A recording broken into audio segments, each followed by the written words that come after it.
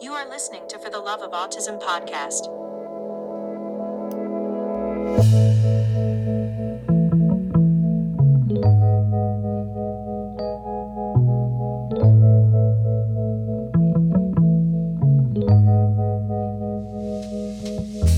Hey, how are you doing? I'm doing well. Hi. Hi. Do you have a minute to talk about autism? Yes, I'll be happy to. Oh, cool. I just wanted to ask, can you tell me a little bit about yourself and your family? Stoney V. Godet, the Autism Family Network.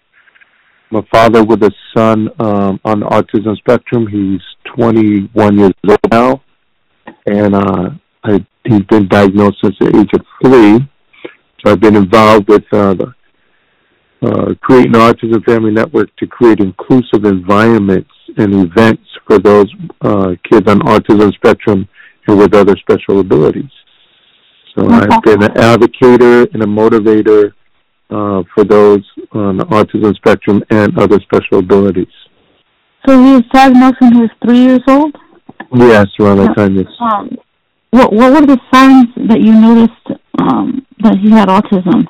Well, it was after that's when they did multiple booster shots and stuff. And then after that, he was not feeling the same, not the balance. And then I thought he was like indigo, like he had special powers because he was talking to things in the corner, and he was just not making his eye contact. And then he was doing a lot of repetitive of his best that he could, but I thought it was just a delay in speech or, hearing challenges.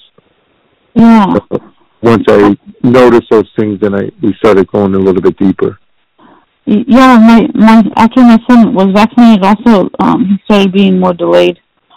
And my son was also diagnosed when he was 3, too. Right, yeah. Because my son used to talk when he was 2, but after all his vaccines, his 2-year checkup, he became very delayed. Yeah. Behind. Yeah. That's crazy.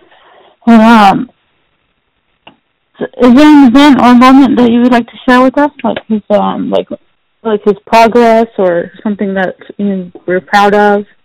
Well, all of it's proud of, because I look at it is that none of them are delayed. None of them are actually delayed based on our own ignorance, understanding of our society.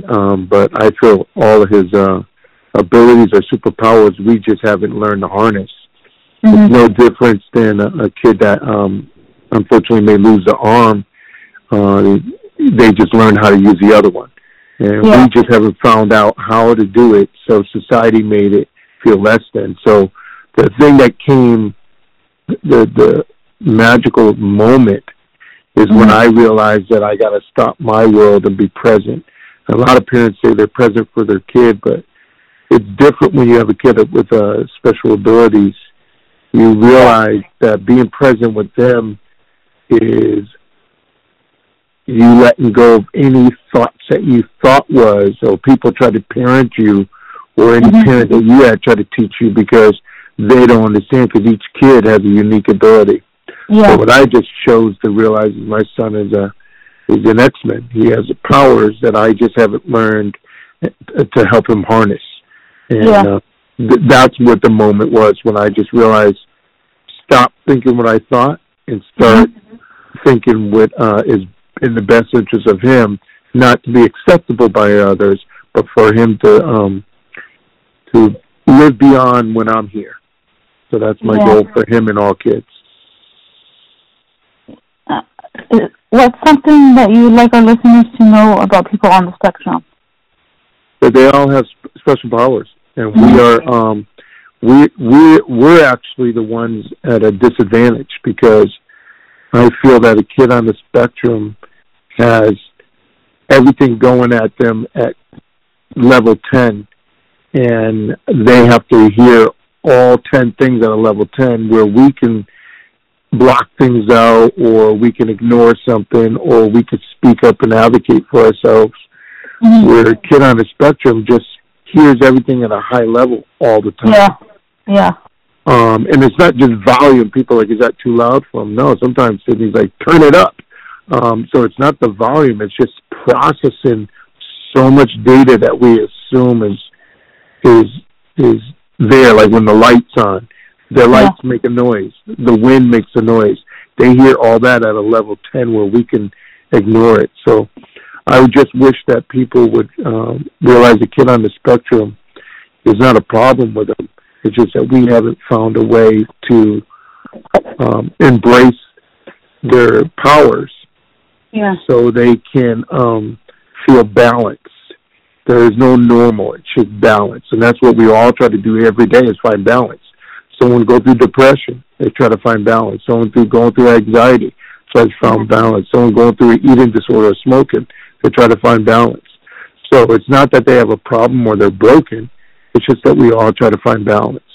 So I think it's just understanding that our kids are super amazing and beautiful, and we should look at life more through those with an autism spectrum and with special abilities. Yep, that's right.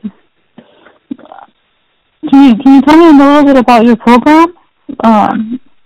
The Autism Family Network, we have multiple things. It's a huge umbrella that my partner and I had created, and it was just intention to network because it was hard as a parent to find out all the services out there. But it's grown on its own, and it's taken a life of its own. And all we do now is try to create inclusive events, and that's where I came up with Mr. IEP.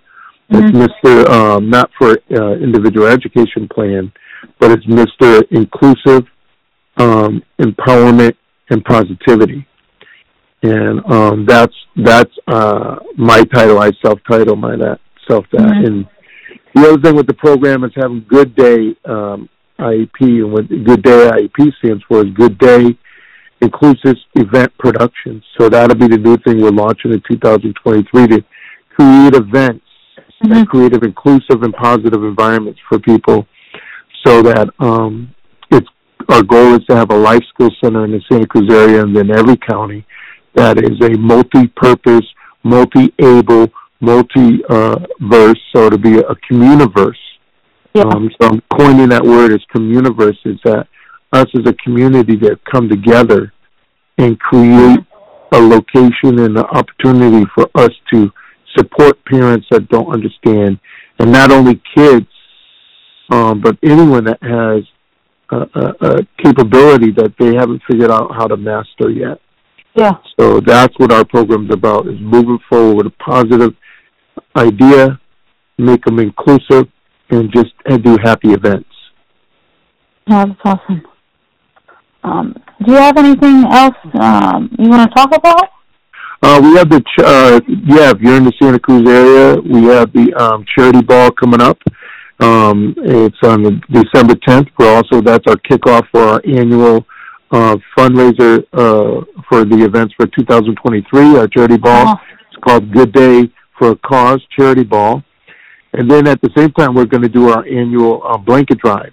So starting at 10th and the week after that, we will be collecting blankets and bringing them to, working with the Santa Cruz Boys and Girl Scouts of America, and we're going to bring that blankets to Hearts and Hands for the family members, for the people that have no family that visit them. We do that annually. We've been doing that for the past 7 years.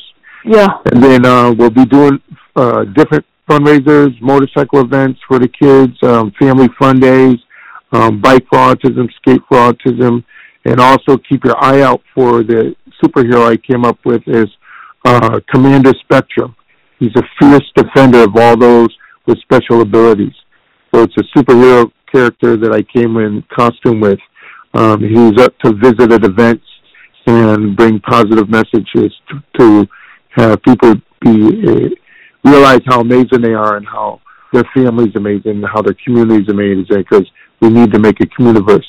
And then finally on December 2nd, we're being part of the parade, and we'd love anyone that has a kid with any type of special abilities or capabilities that they would contact us to be in the parade for the Santa Cruz parade that's going on Pacific Avenue, which is on December the 2nd, and it's a Saturday. So that's fun, it's free, and we're looking to do great things with the different organizations within the community. I'll try to see you there. I'm all the way, and I live 3 hours away. No, I understand. Yeah. But I'm trying to do things and make it grow. Yeah, that's it. That's good. That's awesome. You do a lot of stuff. Try. Yeah.